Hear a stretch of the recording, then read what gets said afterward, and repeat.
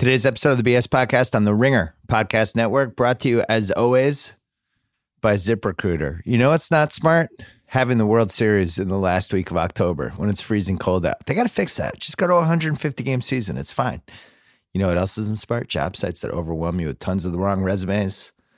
Luckily, there's a smart way at ZipRecruiter.com/BS. They find people with the right skills for your job. Actively invite them to apply. Rated #1 by employers in the U.S. based on Trustpilot rating of hiring sites with at least 1,000 reviews. My listeners can try it for free at ZipRecruiter.com/BS. ZipRecruiter, the smartest way to hire. Also brought to you by SeatGeek, the best app for buying and selling tickets to sporting events, concerts, and more. For $20 off your first SeatGeek purchase on any game or sporting event, use promo code BS. I use SeatGeek for Game 2, and I'm using it for Game 4, which will hopefully, if the stars align tonight, could be a clincher. Please, God, make it happen. I'm taking my son. He'll care for about 5 minutes, and then he'll want to play Fortnite.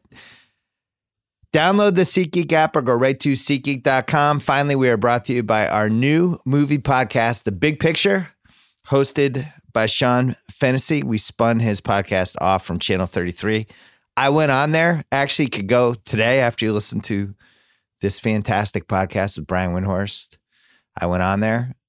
We counted down our top 5 horror movies that are streaming right now that weren't ranked by quality, more like just, hey, you might not have seen this one. You should check this out. So whatever the word or adjective for that expression/emotion is, that's what we did. I picked 2 from the 1970s that I think still hold up, and then a bunch of other modern ones. Sean did his 5.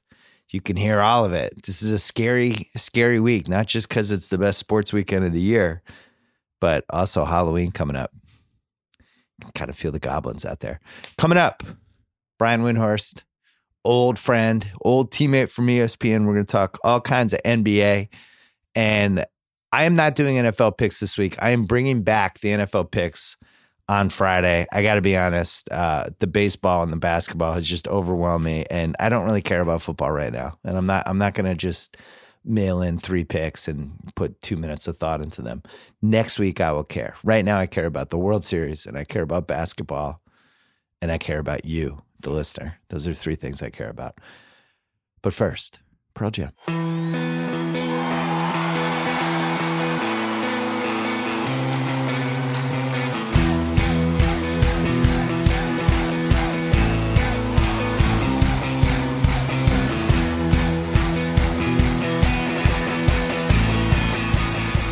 All right, on the line, my old ESPN teammate, Brian Windhorst. It is good to talk to you as always. You have been prolific as ever. There's a lot going on. We've only been in the NBA season now for 10 days. It feels like 45 different things have happened. What are you the most fascinated by right now? The league is in such a great place night to night. The overall, I think we know who's going to be holding the trophy at the end.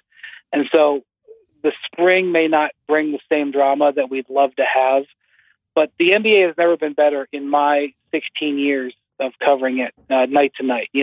One night you have Blake going for 50. Next night, Steph goes for 51. Next night you have the Lance show in LA. Yeah. Who knows what's going to happen tonight? I'm just really happy about, the day-to-day of the league right now. And we also have a few teams that are going to the bleep button because they realize that they've got some issues. And it is early, but even by that, I sense some disturbances in some front offices already. So I flew back from Boston yesterday. I was on JetBlue, and I put on NBA TV, and they showed 3 replays of different games, pieces of which I'd already seen. And it was so goddamn entertaining. They showed the Lakers Spurs game, which I'd already watched, but I enjoyed the hell out of. They showed the Wizards Warriors game, and then they showed the Blake Griffin 50-point game. And it was like these would be like the 3 best games of the month in 2004. So I'm with you. It does seem like every night. Last night the Lance show is great. So you talk about the panic button. I feel it too. Usually we don't really feel this until Thanksgiving, but now the season has moved back, and Halloween just feels super early. But I'm with you, man. You watch OKC last night against the Celtics. I know Westbrook's coming back from injury, but that team just doesn't look like it was constructed correctly. And I think some of us realized it, but not all of us. So we might as well start there. I don't really understand what they're trying to accomplish with the roster they have. What's your take on it? Well, I mean, if you go back and look when they were successful last year, it was really when they were a dominating defensive team. And they, just had enough offense with Paul George and Westbrook. And Roberson. I think it's Roberson. Yeah. Roberson got hurt, and they really have not been the same team since. And the poor guy has had 3 surgeries. 3 now. Yeah. It's fascinating to me that they've lost their balance. So I like Jeremy Grant, but like down the stretch last night, the only guy who was making offensive plays for them was Alex Abrinas, which was great for the Celtics. And right, and I don't know. It's I don't know what their ceiling is anyway. So I look at them and I think, what their move is they're waiting for Golden State to sort of, they're going to hold Westbrook and George. That's our 2 guys. And then they're going to evaluate what they have around them and potentially, make moves around them. But, they've got to, it's a little bit worrisome that Westbrook and George aren't able to tilt more games in their direction. You figure if you've got the 2 best players on the court some nights that you should win some games. And so far it hasn't been happening. Yeah, it's pretty crazy that I would say I mean, they're in the top 20. They're 2 of the top 20 players in the league, and it's a 30-team league. That should be an advantage. And yet I was looking at the Western standings today, and I think we all feel this way. It's a different kind of West. I think we've had lots of different deep years with the West where it's like, oh man, the West is so deep. This year, it's almost like more talented than deep. You just go through every team. You're like, oh, I kind of like that team. Oh, that team's good. And there's going to be 2 teams that get knocked out of the playoffs, and we're not going to believe it. And for me, it's like, why couldn't it be a team like OKC? Why couldn't they go 45-37 and miss the playoffs by 3 games? I think it's conceivable. And when you get into this slow start like this, now they're 0-4. All of a sudden, there's real urgency because you got to get to 48, 49 wins, I think, in the West, right? Well, yes. Let me just say this about last night's game real quick. Last year, you were an early adopter for how good Jason Tatum was. Yeah. I respected his game, but then he left me a gawk in the playoffs. Yeah. I mean, I fell in love with his moxie, and I now believe that Jason Tatum is, how you used to do your trade value, your rating column, Jason Tatum would be way, way high up there. He's one of the most untouchable players in the league to me. But I don't know if he's a top 20 player yet. And in fact, we just did our NBA rank, which I don't even vote in. But I respect some of the rankings. And the Celtics didn't have a top 20 player. Maybe Kyrie snuck into like 18. And Westbrook and Paul George were like both top 20. So last night you're looking at one team playing at home with 2 top 20 players. Granted, they're playing against a great team in the East, but that team isn't even playing its best yet. That's a game that you've got to win, right? And they did. They had control over it, and you got to be able to finish it too. And so it's just a little bit worrisome that George and Westbrook aren't more of a monster. You would think that a team with 2 top 20 players would just be a monster so many nights, and we're just not seeing it. Do you believe in my conspiracy in any part of my conspiracy theory that the NBA told Paul George he could not sign with the Lakers? No, because the NBA needs the Lakers to be good, to maximize its. I did not, Paul gave that interview to Mark Spears. I appreciated his honesty. The key sentence he said was, "Had the Pacers not traded me, I would be a Laker." Right. So what does that mean? It's a weird statement But he's basically saying that I was determined to walk away from the Lakers. He told them. He told Kevin Pritchard, "I'm going to the Lakers in a year." Right. And he basically just verified that. But it's interesting. What if they had traded him somewhere else? He would have liked it. I don't know. But it's 1 year from now when we see what the Lakers have actually got their hands on. Yeah. We will know whether or not they didn't make a terrible mistake not trading their young guys for Kawhi. Because they were already burned. They already were burned for not going all in for Paul George. And if they, if Durant doesn't go there, if Kawhi, either stays in Toronto or maybe goes to the Clippers or something, and if Jimmy Butler gets traded somewhere where he resigns, and the Lakers are left trying to go for like Chris Middleton or something, will they regret not having learned their lesson about Paul George? I will never understand why he went back to OKC. I read all the stories. They did a nice little press tour. SI wrote one, ESPN wrote one, and I read all of the quotes. I still don't understand why he resigned there. But I don't understand why he didn't take the full 5 years. He had just taken the full 5, if he'd taken the full 5 years and said, "Listen, I broke my leg once. I just had knee surgery. I've got to protect myself.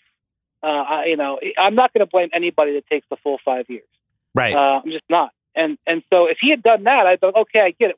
What made me scratch my head was that he didn't take the full 5, and then he didn't even take the 2-year contract because he has 8 years of service. So if he had taken a 2-year contract, he would have been a 10-year free agent 2 years from now and could have re-entered the market when he could have signed for the highest max possible.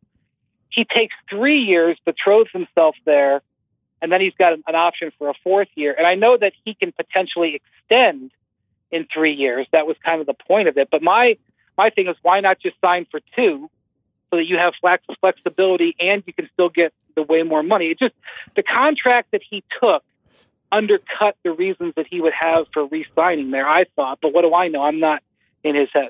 Well, that's why you had a conniption on live TV when it happened. That was great. That was my favorite TV moment of the summer, other than every episode of Succession.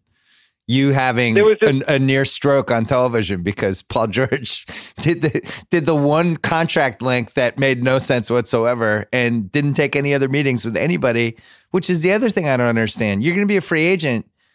Why not take some meetings? What's the big deal? Just go visit Philly and the Lakers. Like, why not? This is the only time for years you're going to be a free agent. Why do you have to sign on June 30th? Who are you trying to impress? I don't understand any of that. Yeah. I mean, he was trying to impress Russell Westbrook, apparently. Why? He loves Russell, yeah, why does he love Russell Westbrook so much? What's so great about playing with Russell Westbrook? I don't understand it. I don't know. Maybe he just loves in Oklahoma City.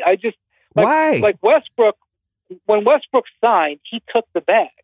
He took the Supermax contract, where he got the 200 some odd million. Yeah. And it was one of the largest contracts in NBA history. So he was able to say, all right, I'm going to be here, but I'm also going to get guaranteed like $250 million. Thank you very much, Oklahoma City. I love you. I just thought, if you're Paul George, why not take, I think it was approaching $200 million had he taken the 5-year deal. And, if things go sideways and you want to get out of there in 3 years, you can demand trade just as easily. So I don't know. It was confusing, and I felt like I was at the home opener in LA the other night for LeBron, and it was it was quite the experience. Everybody was into it, even though they lost. And I was like, this was supposed to be the LeBron and Paul George opener. This was supposed to be them together. Yeah, until Adam Silver squashed it. Yeah, Adam Silver told them it couldn't happen. This is my favorite conspiracy theory in a while. He was just like, look, there's tampering everywhere. Tampering is you just is have laughable, to go back. Is beyond laughable. That there was tampering. No, I don't think so. No, the league. At the end of the day, the fact that the league's got growing, like if you look at last year, the NFL ratings shrunk, the baseball ratings shrunk, the NBA ratings increased in an environment where there's fewer viewers. Yeah, like graded on a scale, the NBA ratings going up in that year is amazing. And they did it with the Knicks and the Lakers DOA. Yeah. Their fans checking out. So with the two major media markets not invested and the league still growing like that is, it's untapped. And now you have next year, the league is on the verge of something amazing from a market standpoint, something they've been chasing for decades. Let's just say, for the sake of argument, that Durant goes to the Knicks.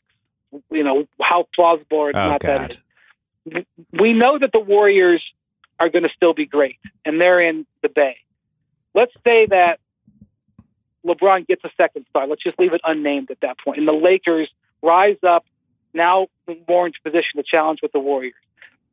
And the Celtics are still going to be great. The Sixers are still going to be great.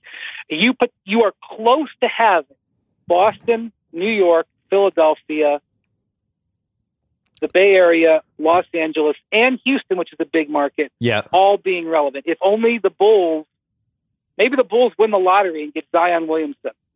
That would be the final piece of the puzzle. But if you could get the league in a place where New York, Boston, LA, and San Francisco were all competing for the same title, it would be Adam Silver's dream. And so that's why I don't buy any conspiracy theory that would happen. Well, that's not fun. I will never understand why he didn't seriously consider Philly or the Lakers. And I also don't understand how the Lakers went from absolutely positively convinced they were going to get him to they didn't even get a meeting. It will never make sense to me. His agent was also Julius Randle's agent, who left and seemed like with some bad blood and took him to New Orleans. And then when you watch the Lakers now, it's like, who'd be really good for them? Julius Randle. You know who'd help them? And he's D'Angelo Russell's agent, who wasn't exactly treated well with the Lakers. Yeah, that whole maybe that was a big part of it. Maybe he didn't want Paul George to go there because he didn't like the franchise.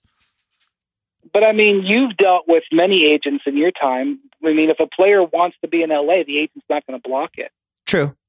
The best two situations for him, in my opinion, were Philly and LA. And I actually thought Philly was kind of the home run swing because especially when you watch them now, to kind of be the third guy with Embiid and Simmons, who it doesn't seem like Paul George wants a lot of the attention. I think that's one of the reasons he likes Westbrook so much. I think he likes being kind of the Pippen. But the Philly, I think, had a higher upside. And then playing with LeBron, that brings all of its own stuff, good and bad. Actually, I wanted to ask you about that. Let's take a quick break, though.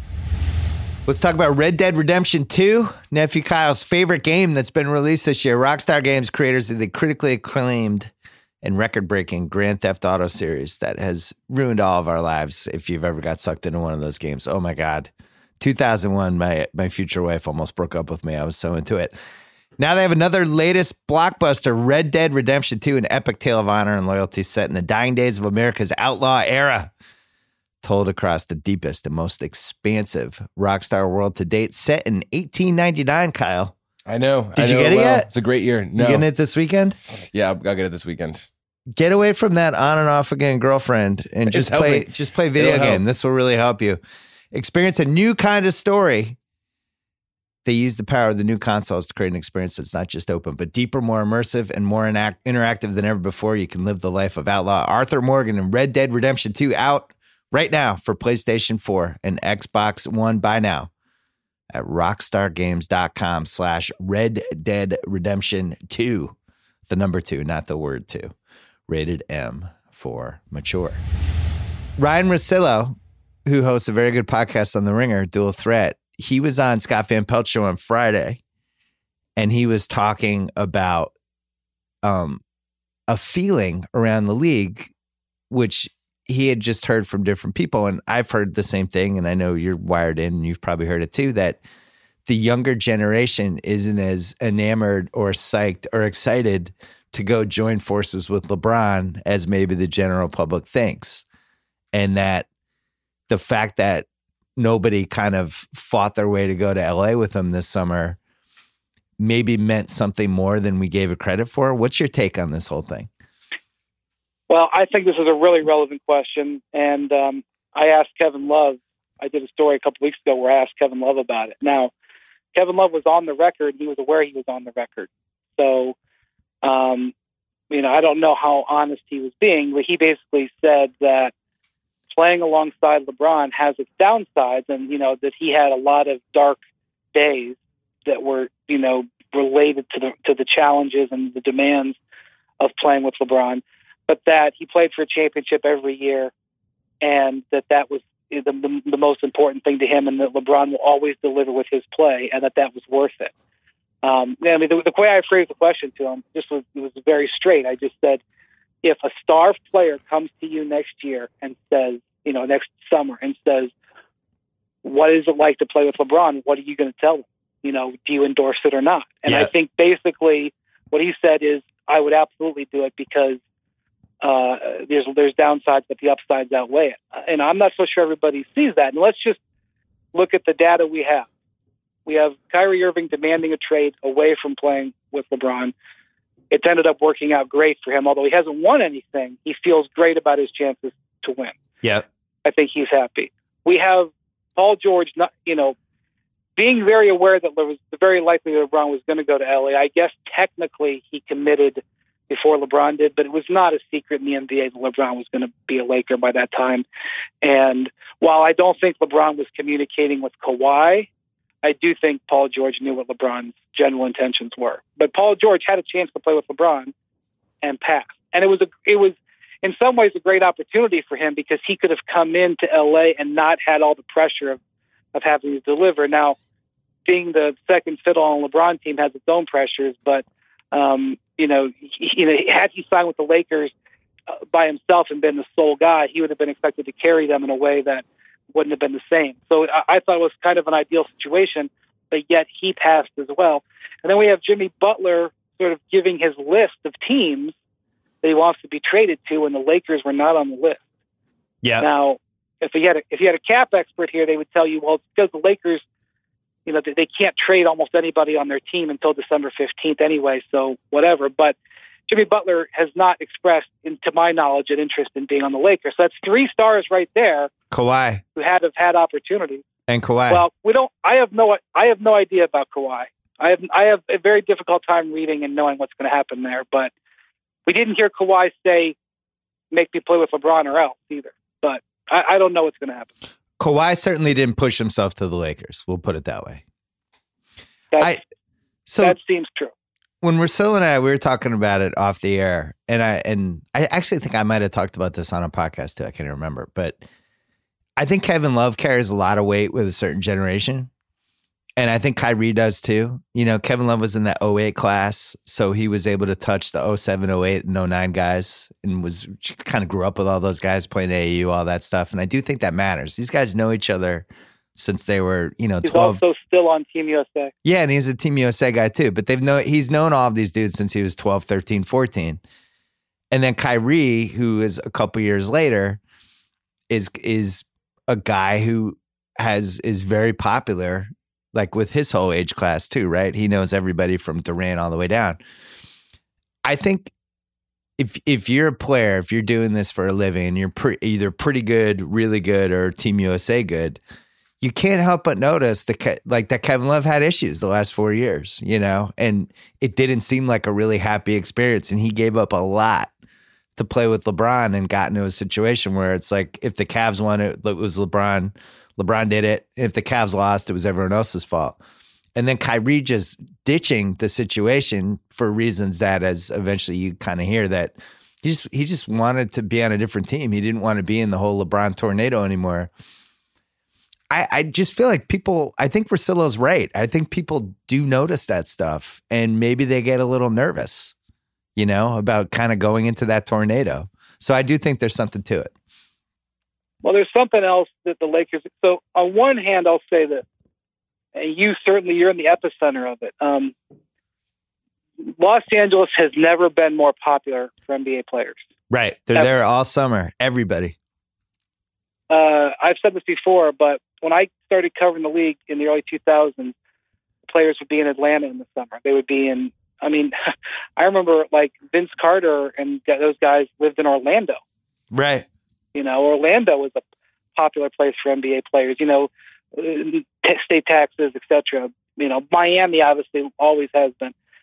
This summer, in the summers now, it's, and then some guys lived in New York. I remember, remember Steve Nash used to live in New York every summer and stuff like that. Los Angeles is the capital of the NBA. Yeah. Everything, even all of free agency now, like free agency used to happen in Las Vegas at Summer League. No, free agency happens all in Los Angeles now. Everything goes down in Los Angeles. And so the Lakers have never had a greater home field advantage. That said, there's a couple of things that are going against them in this upcoming free agency. Number one, the Knicks have space. And somebody at some point is going to want to go be the hero in New York. And especially with all the demands out west, all the difficulties in that conference, somebody is going to want to take that banner. It's still the business capital of the United States. Secondly, the Clippers are not a laughingstock option anymore. The Clippers are dead serious about winning in free agency. They've got Jerry West there. They've got Ballmer. They are, their facilities and everything like that are now top of the line.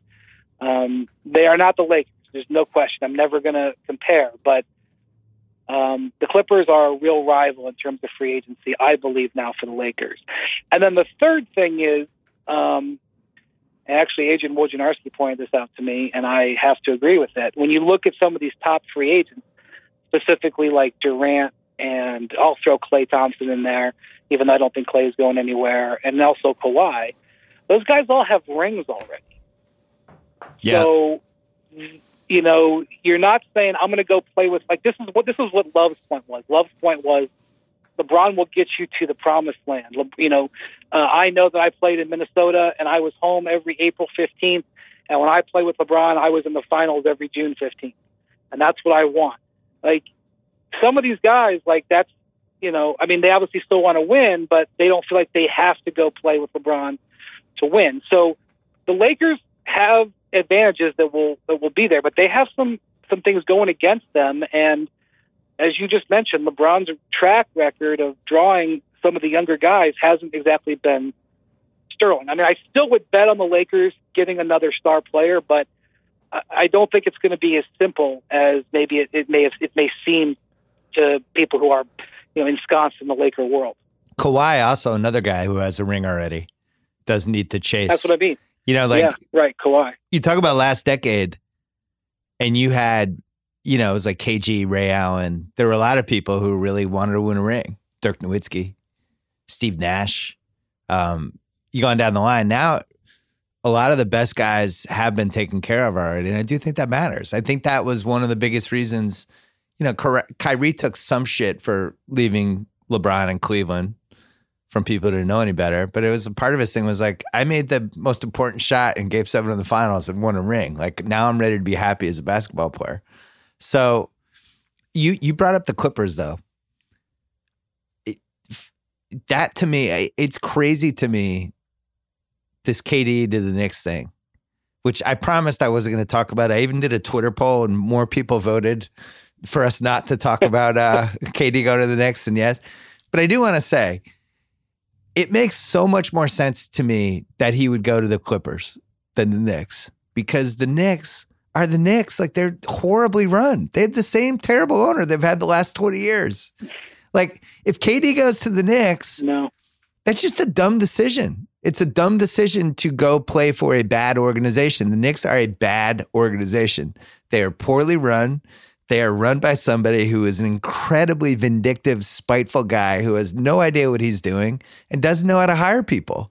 Why would he go there? You go to the Clippers, first of all, it's a much better run organization. I don't think it's a top-notch organization yet, but at least Jerry West is there. I think Lawrence Frank has gained some respect over the years. Doc, I'll never be able to figure out what his relationship is with any of this anymore. Ballmer's really inventive and he's good in a room. And even though it's unclear whether he's a great boss or not, he's at least willing to spend money and try stuff and get creative. And you're in LA. And I think KD measures himself against LeBron in all kinds of different ways. that makes much more sense to me, to go into LA and to try to take LA from LeBron, and all the entertainment and all the different stuff in here, and the fact that it's a 40-minute flight from Silicon Valley. To me, that would be the favorite in the clubhouse, not the Knicks. You look at the Knicks, and I have no problem saying this over and over again for the next 9 months. They've signed 2 free agents this century that were quote unquote marquee free agents. 2 free agents. There's actually 3 if you count Jerome James. Well, no, Eddie Curry if you count, but they had to trade picks for him. Here are the 2 marquee free agents. Amari Stoudemire in 2010, right? Yeah. Who it was just, he drew the short straw in the free agent sweepstakes. He just, by the worst luck possible, was in the same free agent class as LeBron, Wade, Bosh.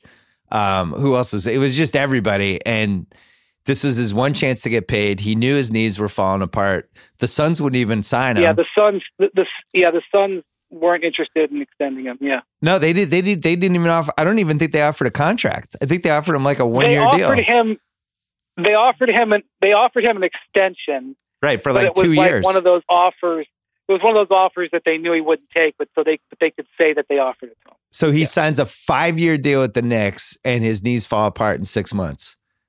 The second big free agent they signed was Tyson Chandler a year later, after Dallas decided they didn't want to get him or re-sign him, and which was a very strange move by Cuban. So New York lands Tyson Chandler. Those are the 2 free agents they have signed this century. Don't forget about Tim Hardaway. How dare you? Well, but there's the thing. Those are the 2 free agents they've signed this century that had any chance of being one of the 3 best players on a title team. That's it. We're talking 20 years over and over again, them whiffing. Over the last couple years, KD didn't even take a meeting there 2 years ago. LeBron wasn't even interested in discussing his future with them.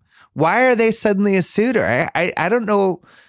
I get the whole, man, there's nothing greater than going to New York, but this is really what you're going to do if you're KD. You're on a potential dynasty. You're on a team that might win 3 titles in a row. You're going to go to the Knicks? I think that's ludicrous. Do you remember what the Knicks said? Like, oh, Carmelo called them and pitched them. And that was like our meeting. Right. It was like the most limp. It was like the most limp thing you could ever hear. So, I mean, okay. Why would anybody go play for James Dolan, knowing what we know, have 20 years of experience now of James Dolan? Why would one of the 15 best players of all time be like, that's where I want to spend the next part of my career? So you know what I'm thinking is, so for people who don't know what's going on in LA, there's these 5 skyscrapers that are rising around Staples Center right now. They've been getting built for the last couple of years. Yeah. They're like, apartments and hotels, and there's all these like full block long size, like, video boards. It's almost like going to turn into like a little Times Square. Yeah. And all the lights are like all blue, and like, it's really becoming like this incredible district. And as you're describing KD, I'm thinking in my head, can you imagine like if KD signed there next year and like LeBron and KD were on like competing sides of skyscrapers? Because right now, LeBron's all over everything. LeBron's like on 4 buildings down there, right, with Nike ads and Beats ads. I was there for the home opener, and Popovich was like, damn, I opened up my hotel room window today and I got LeBron staring at me in the face. Isn't it bad enough that I have to play him 4 times now instead of twice a year? Right. And now I'm thinking, like, can you imagine just the back and forth just for the real estate advertising space in LA of Durant and LeBron going back and forth? It is kind of exciting to think about them playing in the same building. Like Monday night's LeBron, Tuesday night KD, Wednesday night LeBron, Thursday night KD. I mean, it is sort of a delicious thing to think about, and I'm sure that the Clippers would love to have it be a reality. I do think that if KD were to move, the impetus for him moving would be, I got to go do this on my own. Because the one thing that still sticks to him a little bit is that he, had to join this team to do it. And so, I think the only reason that New York makes sense is that if you were to win a championship in New York and carry the Knicks, you would be regarded as one of the greatest of all time.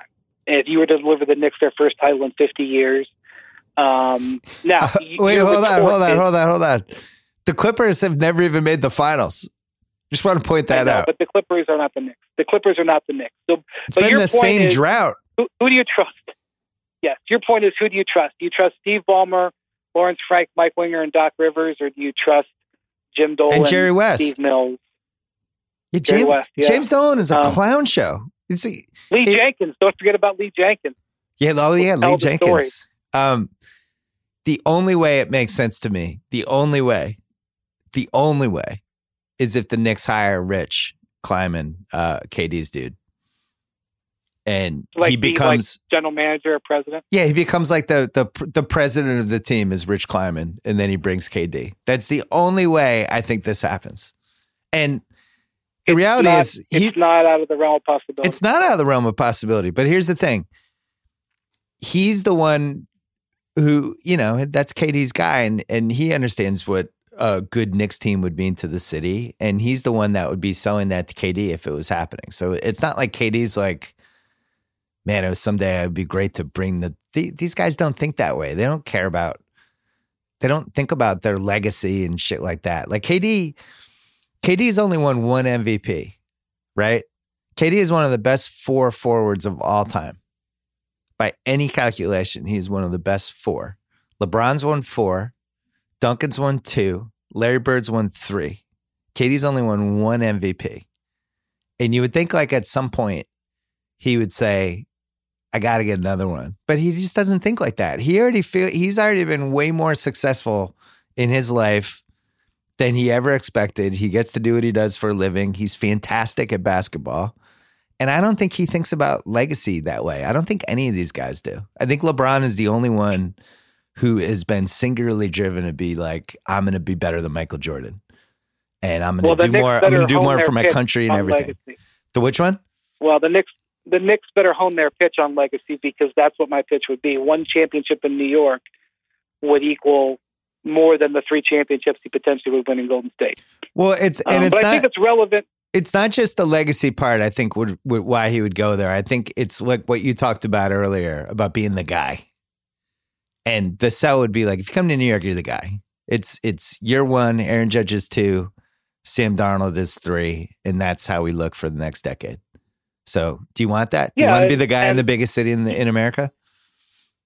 I think this premise is one of the reasons why the Lakers, it's hard for Durant to go to the Lakers, because while he and LeBron would be great, the purpose of him leaving Golden State would be to I can do this on my own. So why would he go linked up, even if the Lakers are this incredible dynasty, this tight, incredible legacy team? I just can't see him going to the Lakers for that very reason. But he can't. I can't believe we just spent 10 minutes talking about this. I swore we weren't going to do this. But you know what? It's kind of his fault, because when he went to the Warriors, he basically made the league so top heavy with them that the league really can't break its wings back out and fly until he leaves. And what I think is going to happen is, I think they're going to win it again, and I think there's a good chance that he will leave. And when that happens, I think that the Warriors are going to be like, all right, we're going to show we can win without Durant, and we're going to be fired up. And I don't know, maybe Cousins stays, maybe they do something else. And I think that era will have been known as like the Durant, the Golden State era, where they had this 3 years and he checked off the boxes, and it will just be like, well, those guys put the NBA in a stranglehold for 3 years, and he finally let it go. And the league will block, the league to a certain extent is being weighed down by that a little bit. As great as the league is right now, as excited as I am to see what happens tonight, it's not hitting its full potential because there's not competition at the top, and because the top markets haven't been as deep in the last few years. I mean, the Knicks and Lakers consistently being out of the playoffs is not good for the league. I think it would be crazy to leave a team that just won a title. And I'll tell you this, Brian Windhorst, we've never seen it ever. The only time we've ever seen an all-NBA caliber guy leave a team that just won the title was Scottie Pippen after they blew up the 98 Bulls.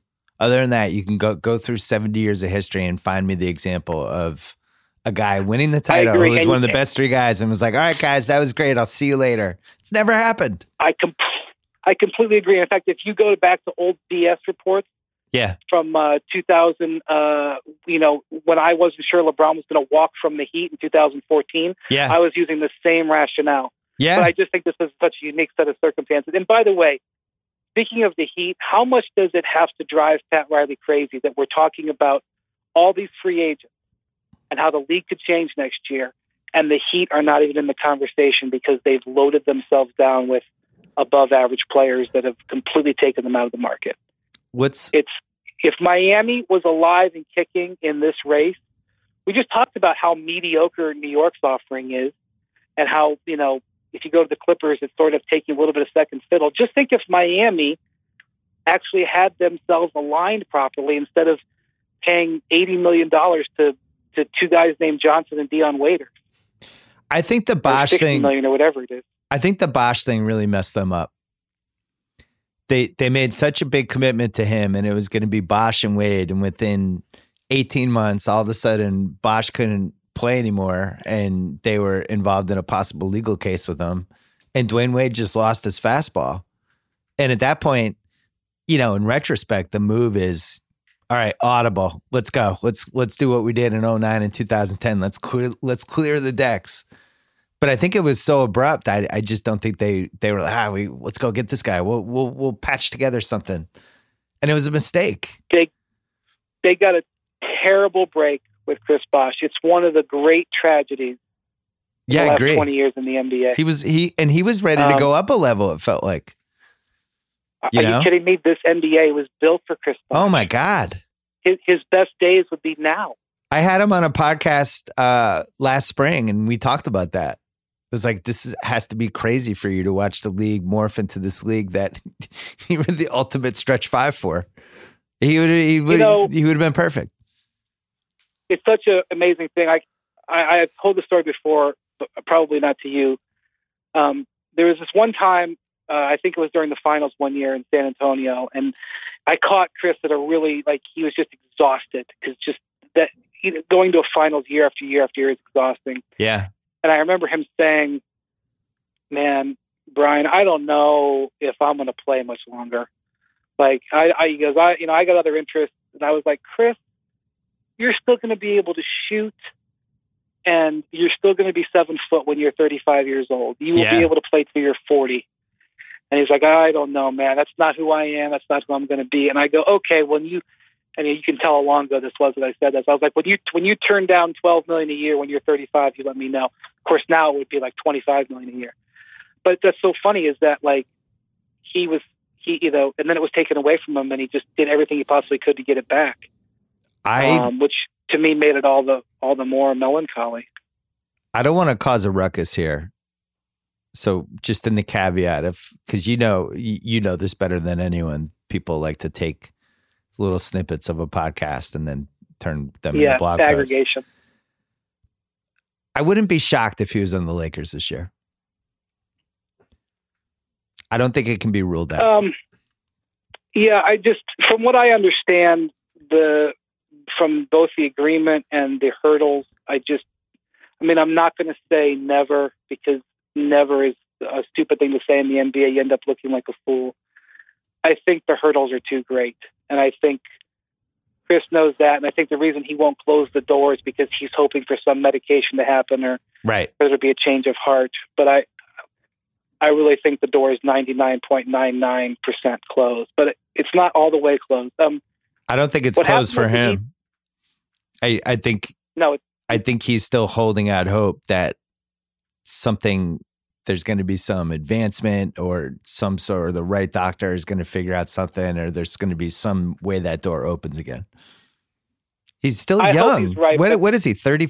He's like 33, 34. Is he LeBron's age? Yeah, he's like 34 probably. Yeah, he's 34. But he can play tomorrow. I'm sure he can walk out there and hit threes tomorrow and he can rebound. Yeah. So the thing that in Miami that happened, Bill, was they had that second half of that season 2 years ago. Yeah, threw him off. Where they went 30 and 11. Right. And they fell so hard in love with that team. And they had this whole Heat culture Yep. thing. And the Heat culture is a real thing. I mean, that is not a slogan. I mean, I was down there. I saw it. LeBron carries Heat culture with him every day. LeBron was so positively impacted by being a part of that.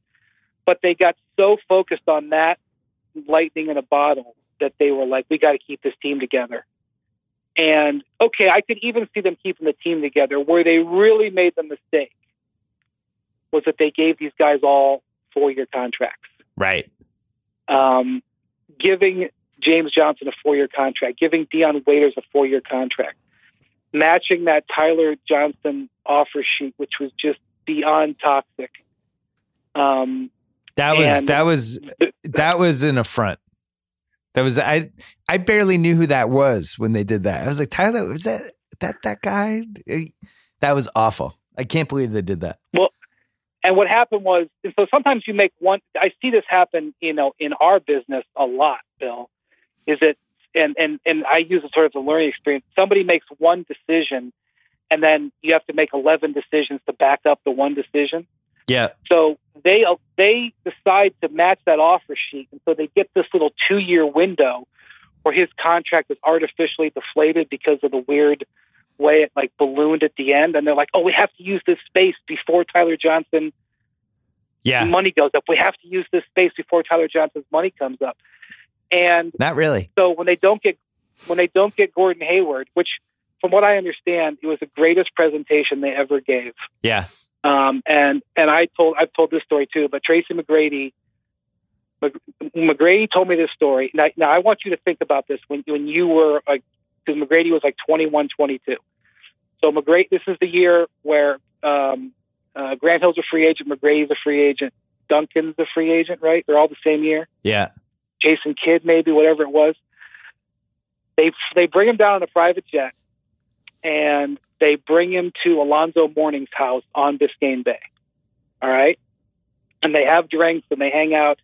And, Zoe was like one of the coolest guys in the league. He still is one of the coolest guys in the league. They're chilling at Zoe's house, and all of a sudden this speedboat pulls up to Zoe's house. And Zoe says, "Hey, Tracy, let's go for a ride." They get into the speedboat. They hit go, and the speedboat goes, 80 miles an hour across Biscayne Bay, zapping past the arena, downtown Miami, beautiful, and it pulls in to Pat Riley's house down the coast. And Riley is standing there holding the max contract offer for him. Jesus.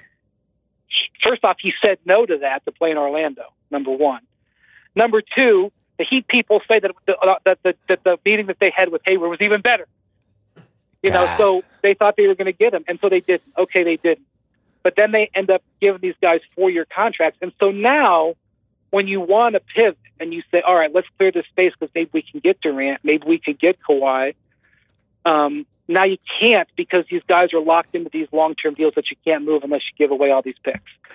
It's not just signing those guys, but signing those guys to 4-year contracts. That was so rough. Well, you're not going to like this fake trade I made up. 3-teamer. Okay. Goran Dragic to the Grizzlies, along with Jason Smith's expiring contract. John Wall to the Miami Heat. Mike Conley to the Wizards. It's a triple point guard trade. Memphis cuts some salary. Miami rolls the dice with John Wall. Who the hell knows what his ceiling is at this point? Washington gets a stable veteran point guard that we all love, Mike Conley. Changes their team a little bit. They add it a little more professional. Who says no? Who says no? Actually, let's take a break. We'll find out who says no right after this. Hey, let's talk about Zebra. It's been reported that Americans are overpaying on car insurance by over $21 billion. Jesus. Searching for a better deal could take hours and typically results in a ton of unwanted spam calls until now, thanks to thezebra.com, the nation's leading car insurance comparison site. It's the only place you can compare hundreds of policies from all the top carriers. Choose the best for you. They will never sell your information to the spammers. You won't get all those unwanted calls or emails. Just answer a few questions. On a simple, fast form, they find you the best rates and coverage in your state. TechCrunch said it best. The Zebra is kayak for auto insurance. It's quick, it's easy. It's an honest way to compare car insurance quotes from the top providers all at once. Go today. Start saving at thezebra.com/BS. The Zebra, spelled like you think it is, .com/BS. And since we're here, let's quickly talk about MyBookie. You've heard me talking about this for weeks, whether you're an expert or a rookie. Just bet at MyBookie. If you're the kind of guy that likes to bet a little or win a lot, or if you're kind of the lady that likes to do that, create a big parlay. Pick 3 teams to win. If you hit all 3, you could turn 100 into 600. This is the best sports weekend of the year. So much to bet on. MyBookie's been in business for years. They've got great online reviews. Their mobile site is easy to use. They've given away nearly $10,000 of free money to their social media followers this football season alone. Make sure to follow at BetMyBookie on Twitter or Instagram. Log on to MyBookie right now using the promo code Bill Simmons for your last chance to get your first deposit matched 100%. Make your move after Sunday's kickoff. You can kiss that bonus goodbye. That is promo code Bill Simmons to get your first deposit matched 100%. All right, we're back. Who says no to that 3-teamer, Brian Windhorst? Well, that's so interesting. It's a great one, right? I was so proud of it. I thought of it on the plane yesterday. I was like delighted with myself.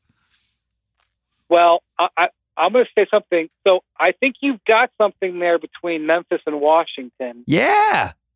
I think maybe Marc Gasol, though. Boy, I tried to figure out all these different ways to put Conley and Gasol in the same contract. I mean, in the same trade with Washington. And sadly, Jan Mahimny has to be involved. And I think that's a deal breaker for all of us in America. I've been considering Marc Gasol. There's 2 situations that I'm going to come back to 2 Gasol landing spots. Ooh, do tell. That I can think of. One was Washington, because I think they're under some pressure and they're struggling. 2 is Portland. Oh, okay. Now we're talking.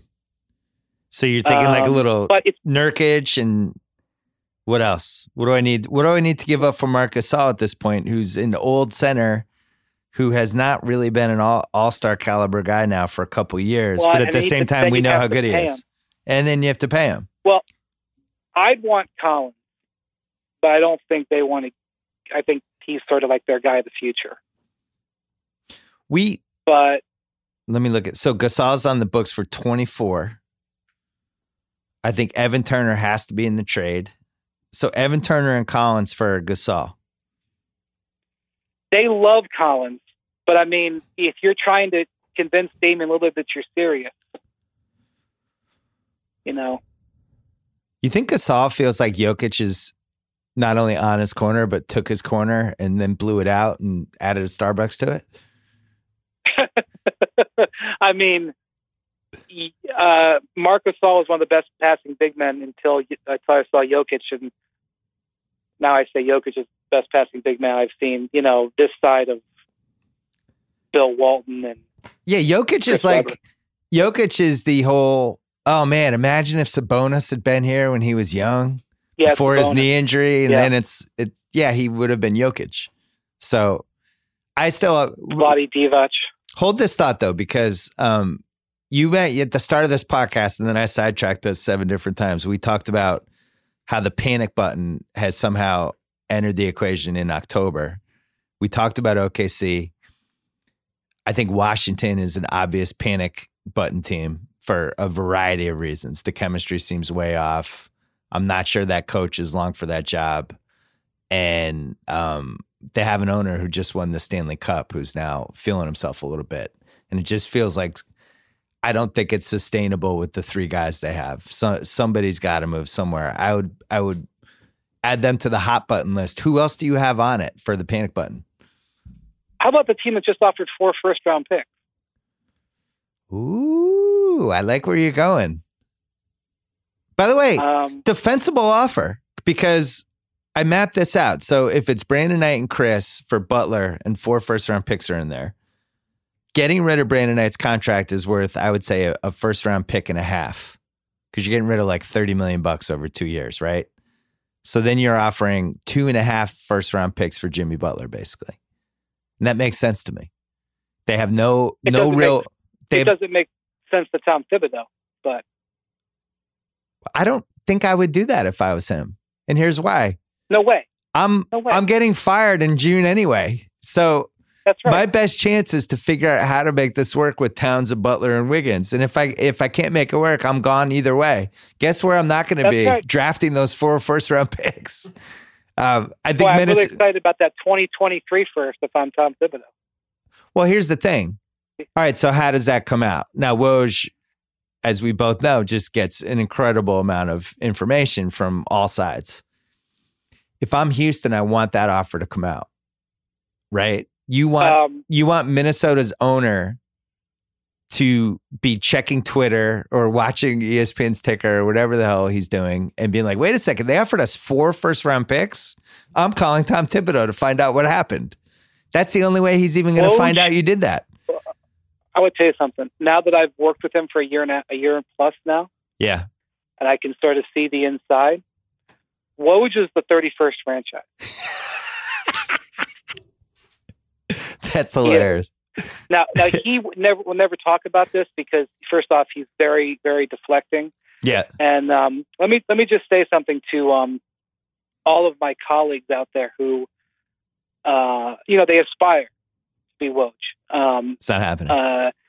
Woj never, ever, ever took a victory lap on social media.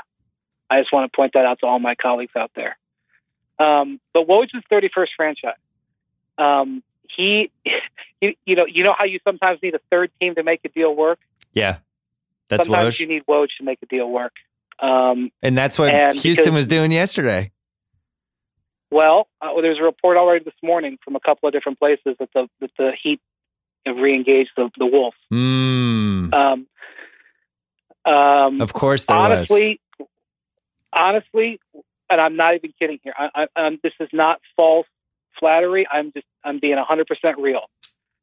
There have been plenty of times where guys have gotten hired in jobs. Players have been traded, and agents have been hired. Like where a player switches agents and lets the agent, and like where Woj informs that person before the person gets the formal word. Right. Because that's how plugged in he is. Okay. So in my mind, what Houston is doing here is like a little smoke screen. Because what they don't want to do is trade PJ Tucker and Eric Gordon. And no, you have to make this trade without giving up either of those guys. That's the only way it makes sense. You have to have. Well, then you better go find a third team who wants your 4 first-round draft picks that you can get stuff for to send to Minnesota, because Tom Thibodeau wants a starting shooting guard when the dust clears. And I'm just going to say, in one of the nights I'll remember for a long time, when I was in Minnesota for the home opener, where the fans were booing Jimmy at the start and then MVP chanting him at the end. Yeah, those fans do not want to go back. It's not just Tibbs who wants to save his backside. Those fans had 13 years of ice cold winters going to see bad teams. Yeah. They don't tell them, oh, this is our 3-year plan when Wiggins and Towns become all-stars. Don't sell them on another 3-year plan. They don't want to go backwards. So to me, if there's a deal to be made and it gets Miami involved or gets another team involved, and I kind of feel like, you're talking about trading point guards. I feel like if there's a trade out there where there's a point guard in it, that Phoenix has to somehow get in it too. Maybe this has to be, if Houston is really willing to give up 4 first-round picks, there are people out there that will take those picks off their hands. And maybe there's a trade that way. I just don't think it's going to be Minnesota. Yeah, unfortunately, there's not that player to plug into the Butler spot that fits for a variety of reasons. Well, Josh Richardson, in 2 years, when Jimmy Butler might be making $38 million, yeah, and Josh Richardson is making $13 million, and their production may be somewhat even, I could see a scenario where you could really convince yourself that Josh Richardson plus another asset or two is a good trade. But again, when the dust clears on this, they got to have somebody to start tonight at shooting guard that can help them make the playoffs. Well, that's why I liked Eric Gordon. Yeah, that's why they wanted to go that way too. Maybe there's some version of this where he's in it too, and they take back Dang's contract, and there's less picks or something. I still have major reservations about Butler, and I don't think he took even 10% of the shit he should have taken for the way he behaved. And I would say that if he comes on the podcast, I would love to talk to him about it, because I just don't understand. Podcast guest. He's been on twice, and we had a great time, and I'm ready for the third one. I know he's coming here next month. I just don't understand how this is leadership. It doesn't make sense to me. You don't lead by dividing people, as we're finding out, like in our effing country too. The way to lead people, especially young people, is not to like call them out and talk about how soft they are and how they don't care about winning. Like that's the opposite of what you have to do. And I've never seen that work ever as a formula. And then on top of it, he doesn't have the weight to really kind of tell people, follow me, I'm Jimmy Butler. Like, he hasn't won anything. I just don't agree with how he behaved. I don't agree with how it was covered. I don't agree with how how we enable bad behavior now from athletes, and we don't really question it. I think in some situations, especially with basketball, because we all just love basketball. It's like, oh man, Jimmy Butler, he went into that practice and laid the smack down. And then he left and he walked right into his Rachel Nichols interview. Like, I thought that was embarrassing. And what the quotes that he was saying, they were incoherent. They really were. I don't even know what his point is. He's all about winning. Well, if you're all about winning, you're going to go to Miami and play with Hassan Whiteside and Deion Waiters. Like, what? I don't understand any of this. I don't understand his motivations for anything. So is that somebody I want to give up 4 first rounders for? I don't know. What I don't understand is how he says, he pressured the franchise to clear space for him to get a renegotiation and extension right now. And he's, that was a demand that was issued to the team. Right. And they would have had to clear out, pay with first round picks to clear out salaries. So he's all about winning, but he's going to like cripple their team. Right. But then he tells Rachel that it's not about money. That's where I will throw the flag of like, what are you talking about? It's not about money. Because if you want to believe his side of the story, had they done what, and let's ignore what they would have had done. Let's just say that they did. Let's say they renegotiated and extended. Under that belief, then it was actually all about money. Because if you weren't happy there, and you weren't happy with your teammates, but you were willing to take the extra $10 million in the extension, then what are we talking about? But I mean, I do see like what's going on with the team right now. When you watch him play, everybody out there is miserable except for Jimmy. Jimmy's having a blast. Yeah, because he loves dysfunction. He liked it in Chicago too. I don't think that's a good quality for your best player. Oh, this is dysfunctional. I'm having a great time. He is a great player, man. And that's the thing. Like, ultimately, despite all this, let's say he just finishes out this season with the Wolves, and let's just say they get the 8th seed again and they get knocked out in the first round. There will be a line of teams ready to offer him a full max. Like the reason he can do this is because he will not be harmed if he avoids injury. Yeah, but think about what you just said. The reason he can do this is because he will not be harmed. Why aren't more people calling that out? I don't understand it. Like he's behaving badly. This is not the way somebody should behave who cares about being on a winning team. He's just not thinking logically about any of it. So what's the downside of it? I mean, to blowtorching your situation so you get traded. Like, I think that's shitty. He's not somebody that I would want to be the boss of. Okay. Let's say though he gets traded to Miami and then he gets his 5-year, $200 million. He gets the 5th year, right? Which that'll be $40-some million he'd never get otherwise. He wins, right? He wins. He gets or he gets traded to Houston, and he gets that. And he knows he's going to get the 50. He wins. He walks. Let's say he goes through this season and it's miserable for Towns and Wiggins and everybody else. I mean, the night I was there, they won that game. Yeah. It was their first win of the season, and the locker room cleared out within like 90 seconds. He was the only guy in there. He was having a blast reading his phone. Everybody else wanted out of there. It was almost like they lost a playoff game. Right. He sounds like an asshole. I mean, really, like, and I know he's not an asshole because I've met him. I don't know. I don't know why you want this to be your public persona. The interview that I had with him after that game was one of my favorite interviews I've had in the last year because I appreciated his honesty.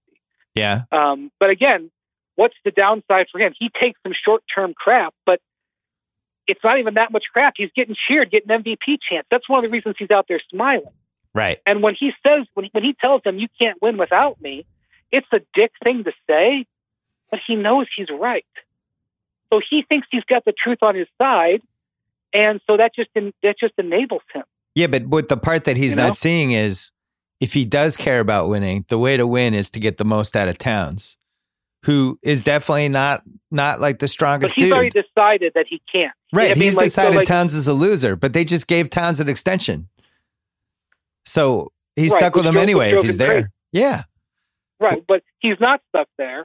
And it'd be one thing if, like, the way he was behaving, there was only like 3 teams out there that had space next year. And, with Kawhi and Durant and all those guys, there'd be some teams turned off to him and he'd have to take less than. But he's not. He's going to get the offers are going to roll in as long as he's healthy. The offers are going to roll in anyway. I don't like it from a karma standpoint for him. Here's what I heard though. Well, that's a different topic. Here's what I heard and what I think happened. I think he looked at that Wiggins number and was just like, trade him and give me the money. That's how I'll stay. And they're like, well, we're not doing that. And then it snowballed from there. But I think he just looked at it as like, well, Wiggins, he might never even make an all-star team. You're giving him that. They're like, well, we can't afford, we have this Wiggins, we have Towns extension coming. They're like, well, just trade Wiggins and give me the money. And they're like, well, yeah. And then it just goes downhill, right? There's these group of guys who signed in 2015. Kemba Walker is one of them. Klay Thompson is one of them. Draymond. Draymond. Yeah. Who they signed before the cap spike. Yep. And it's nobody's fault. Like, it's not anybody's fault that they're underpaid. They just are because of the nature of the way the league went. And like, they're salty about it. Super salty. And like I think Kemba Walker makes like $14 million or something, 12. No, he's like 12 and a half. Yeah. Like, nobody would sit here and say to you that Kemba Walker is not worth 2.5 times that amount right now, or that Jimmy Butler is way outsized with his contract is. My only thing is that they all want to get it made up for in the next contract. And I don't know if signing Jimmy Butler for $200 million or signing Kemba Walker for $200 million, even though they deserve the more money than they are now, is a smart, prudent decision. But I also get that these guys, and JJ Redick asked this question on his podcast to Michelle Roberts last year, and she gave an answer that it was unbelievable to me. Yeah, it was awful. She said, "Don't be mad at me. Take it up with God. You graduated at the wrong time, or you got here at the wrong time." They told her. They Adam and all those people were like, "This is what's going to happen. We should spread this out. It's still going to be the same money." They showed her charts. They explained it to her. I'm just saying that we're 4 years, we're 3 years off the cap spike, or 4 years, I don't know, whatever it's going to be, and there's still fallout from it. Not only every single night with the Warriors laying waste. I mean, the other night, Curry goes for 51 freaking points in 3 quarters. You know what? Durant had 30. I know. So we did MVP picks, me and House, before the year, and we were just walking. We did it with Sal, going through all the possible MVP scenarios, and got to Curry, and I was like, and his odds were like 15-1. I was like, here's the case. He has his best year in 3 years. He has 100% of his mojo. He has like that one last really apex career year and goes 55, 50, 90 splits and does something like we've just never seen before. 55% shooting, 50% from 3, 90% from because he should be like in his prime right now. Right. Should be his prime. So, because I had studied his stats And I always, when I love going to Basketball Reference and just being like, all right, this guy's here. Here's his best season. Could there be 8% better here? Could this go slightly up? And there was a roadmap for a 55, 50, 90. So now you go in, he obviously is just at the peak of his powers right now. Here's what I think. Do they play tonight? We're taping this Friday morning. I think they play either tonight or tomorrow night. He's had 5 threes in every game he's played this season. Yeah. They play the Knicks. So here's the thing, because the media loves narratives. If he has 5 threes in like the first 15 games of the season and creates some new DiMaggio type streak we'd never even had occurred to us, right? And it's like Steph Curry is going for his 16th straight game where he has 5 threes or more. That's going to become a thing. And I think that the thing about Curry is he hasn't been a thing in 3 years. And now it's starting to feel like, Durant's on his way out whenever that's going to happen. It just feels like there's an inevitability to when he leaves. And here's Curry, and it's his team. They're moving to the San Francisco arena next year. He's one of the most popular athletes of the century.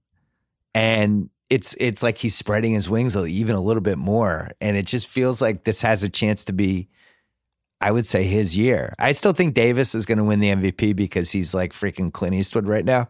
But I think there's a case for Curry, right? So let me just say, I recognized last week that you can't, that Seinfeld stories are Seinfeld references are passe. Yeah. Because the magic loogie, people didn't get it. Yeah, it was too far away. But the Matrix, I've always called it the Matrix moment. Like when Neo stops the bullets and he realizes that he can control everything. LeBron had that moment in 2007 against the Pistons. Yeah.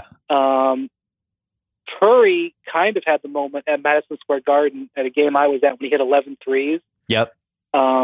People around the team will tell you that he was different after that. He told me that. Like more emboldened. He told me that when I did the podcast this summer. He brought that game up, and he was like, something changed. Yeah. Anthony Davis, he had it. He had the Matrix moment last year when Cousins went down. He played 5 dog games. He had like a couple games. He scored like 14 points, 15 points. And they were sucking wind, and they had lost. I think they lost 4 of the 5, and he could have gone either way. And he had this meeting with one of his assistant coaches in Gentry, and it was in Brooklyn. And he just like had this epiphany, and he was like, "Okay, I got to be Russell Westbrook. I'm going to be Westbrook. I'm going to be Westbrook like he was when Durant went down with the fracture. I'm just going to take over." Yeah. And ever since, now granted, he's got to stay healthy, and the same for Curry. Ever since Anthony Davis, the Matrix moment happened, he controls the game out there. He's got it. I'm waiting for the Matrix moment for Giannis. And then the next guy in line, Tatum, sort of on the assembly line for me, is Tatum. Yeah, I agree. His toe went in the water in Game 7 last year, but it's too early. He's 2 to 3 years away, but like, yeah, he's got an FU edge. I thought Barkley. Somebody was talking about it last night. I think it was Barkley, but maybe it was Kenny. They were talking about how if you're going to be one of the best 5 players in the league, you have to have some sort of edge. And they didn't call it the fuck you edge, but they should have. Tatum, even though he's a quiet guy, like he intentionally dunked on LeBron last year. Last night, he saw Paul George. He could have like done whatever. As soon as he saw him and he saw he had a chance to dunk to him, he's like, I'm dunking on him. And he dunked right on his head. He has a little FU.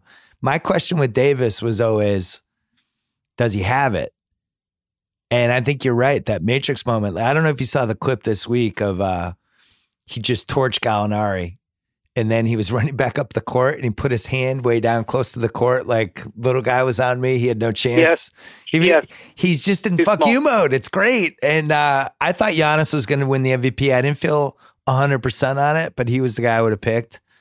And Giannis could have the Matrix moment during the season. I don't know. Well, I don't think he's quite there yet.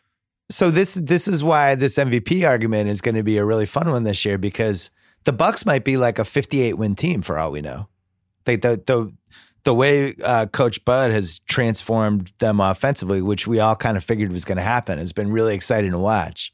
And Giannis is going to put up crazy numbers with the pace and all that. Davis, though. But, you're right about Curry, too, because, almost if you want to win the MVP, you kind of should do it the way you win an Oscar. Oh, yeah. Right? It's got narratives.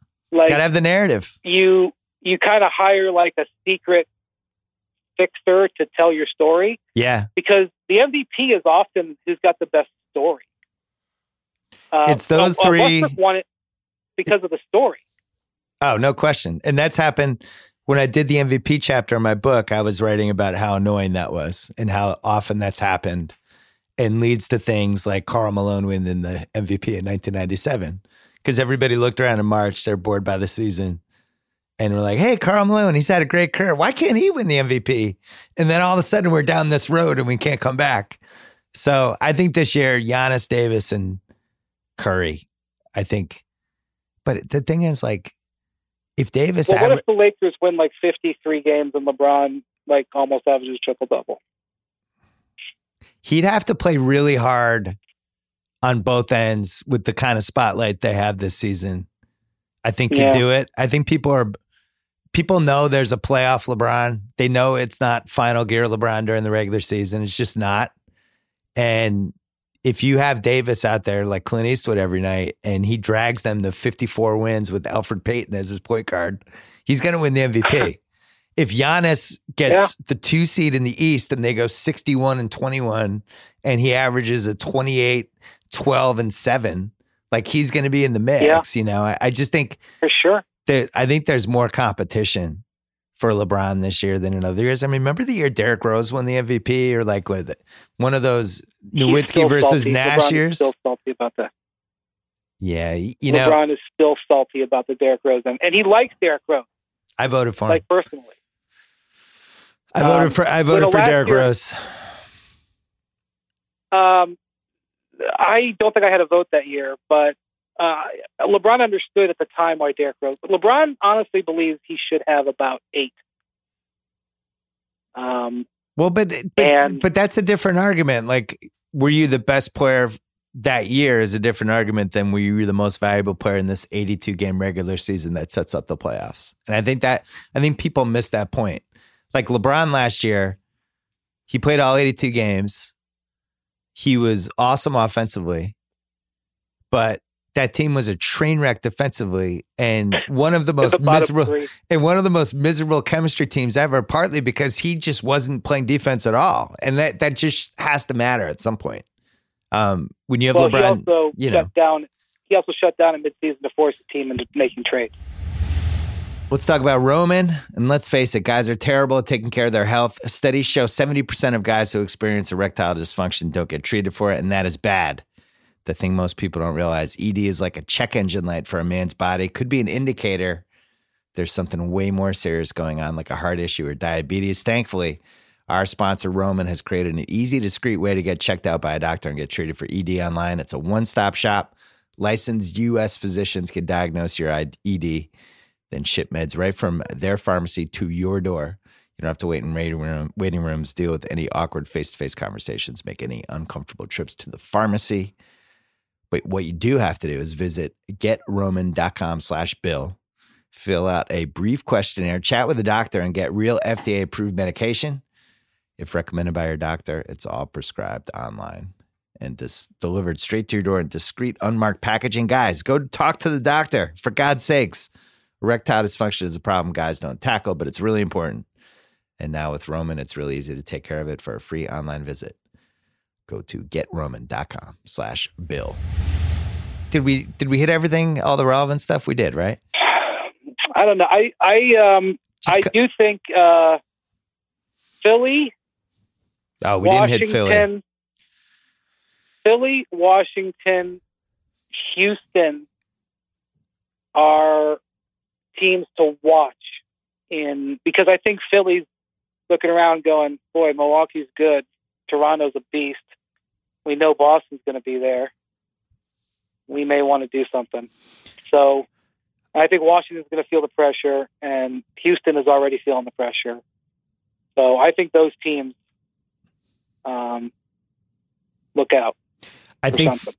I think Philly completely botched their summer, and I said that before the season. I hated their Well, summer. it didn't help that their general manager got fired in June. It didn't, but he also got fired, during a time when they could have just found somebody else to help out with some of the decision making. You know who it In shouldn't have been? 2024, Brett Brown, the coach. That's a mistake to have your coach decide on front office stuff. Don't do that. Bad mistake. In 2024, Yeah. after you've sold the Ringer to like a larger media company for $1.6 billion, To the Saudis, yeah. whoever, you'll write a column that says, "What if in 2018 LeBron had signed with the Sixers?" You'll do one of your great "What if" columns. Do you really think that Maybe was earlier? You really think that was even remotely possible? No. I mean, they got a meeting with Rich Paul. So, let's be honest. Let's be honest. No, it wasn't. No, but let's be honest. Let's be honest now. Both of us knew when we were at the finals in June that he was signing with the Lakers.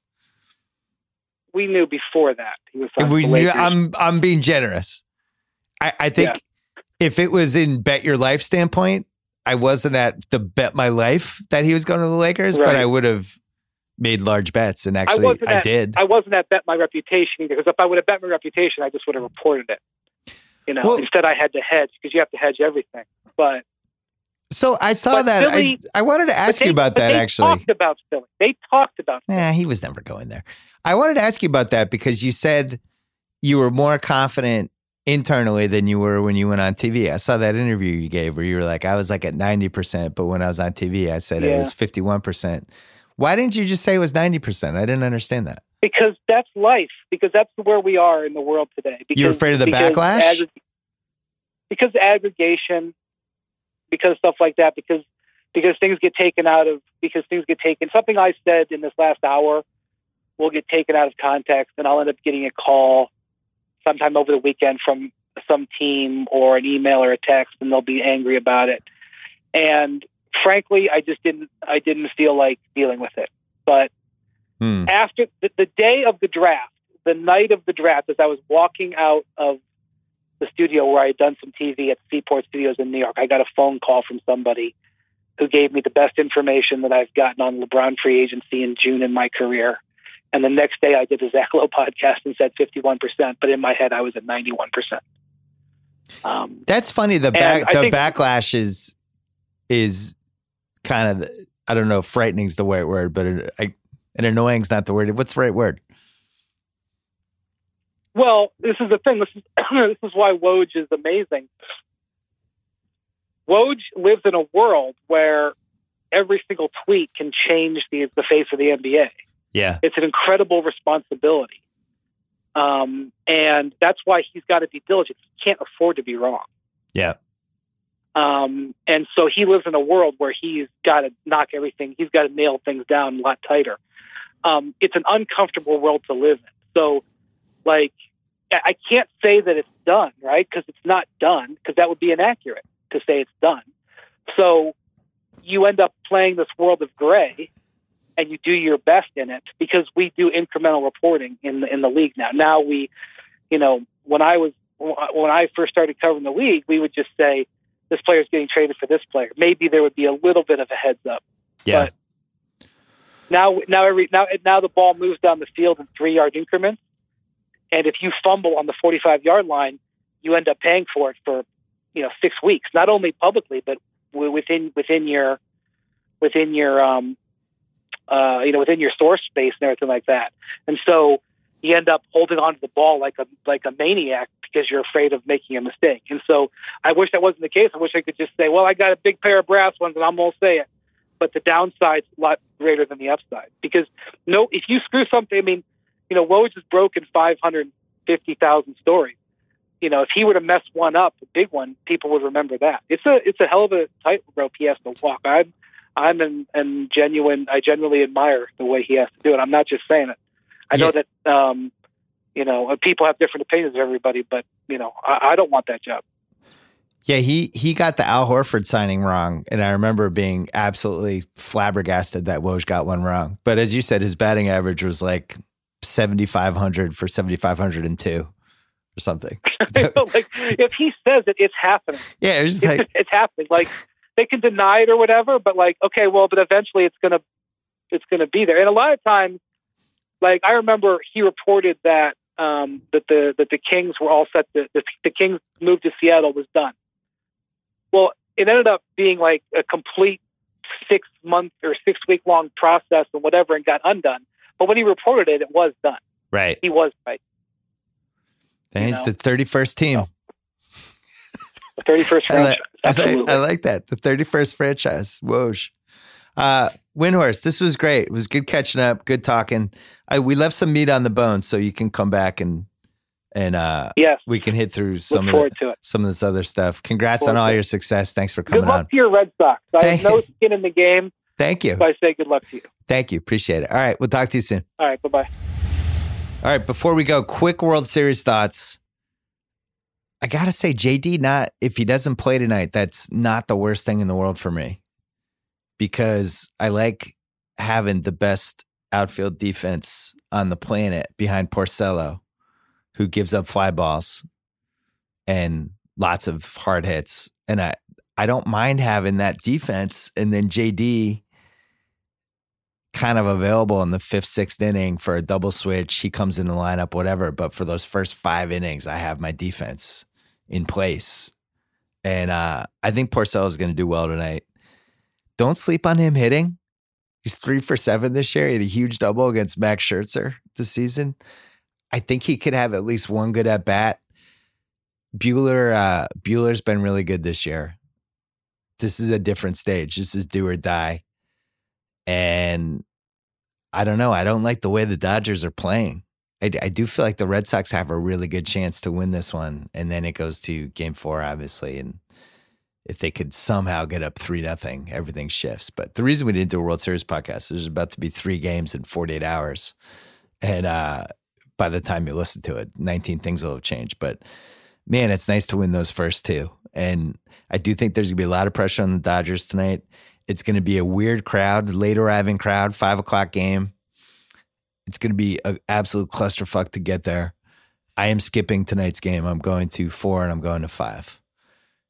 But I'm feeling pretty good about this Red Sox team right now. The Joe Kelly, Craig Kimbrell, and Eovaldi going to 18 for 18, getting guys out in games 1 and 2 was unexpected. The Joe Kelly renaissance kind of gave up on him. Now he's had a nice little turn. And this Red Sox team, it's all setting up. Now, I will remind you, I felt this way in 1986. We were up 2-0 against the Mets. So it's not like a Red Sox team has not blown a 2-0 lead before. But I like the way they're playing. And more importantly, I don't think the Dodgers are hitting well or playing well. And it feels like a nice combination if you're a Boston fan. So good luck to my team. And maybe I'll see some of you at Dodger Stadium this weekend. If not, Sal and I'm going to game 5. Sal and I are taping our podcast late Sunday night after whenever the Dodger game is over. Shit. We could be taping at 11 o'clock, Kyle. Oh, my God. You better take a nap. All right. You better take a nap that night. Fine. We're doing like an 11 o'clock taping that night. So I will talk to you then. Thanks to Brian Windhorst. Thanks to ZipRecruiter. Don't forget to go to ZipRecruiter.com/BS. Thanks to SeatGeek. Don't forget to download the SeatGeek app. Thanks to Red Dead Redemption 2 Woo. From the creators of Grand Theft Auto 5. An epic story of honor and loyalty set in the dying days of America's outlaw era. Told across the deepest and most expansive Rockstar world to date. Out now for PlayStation 4 and Xbox One on October 26th. Is it on October 26th? It's today. Oh, there you go, Kyle. All day we're streaming it, I think. Jason Concepcion There you told go, me. Kyle. We're streaming it on Fortnite Fridays? Yeah, well, it's Red On Dead. the Ringer Twitch? Oh, yeah. I'm going to go streaming after this. all day. Available for purchase at rockstargames.com/Red Dead Redemption 2. Rated M for mature. Enjoy the weekend.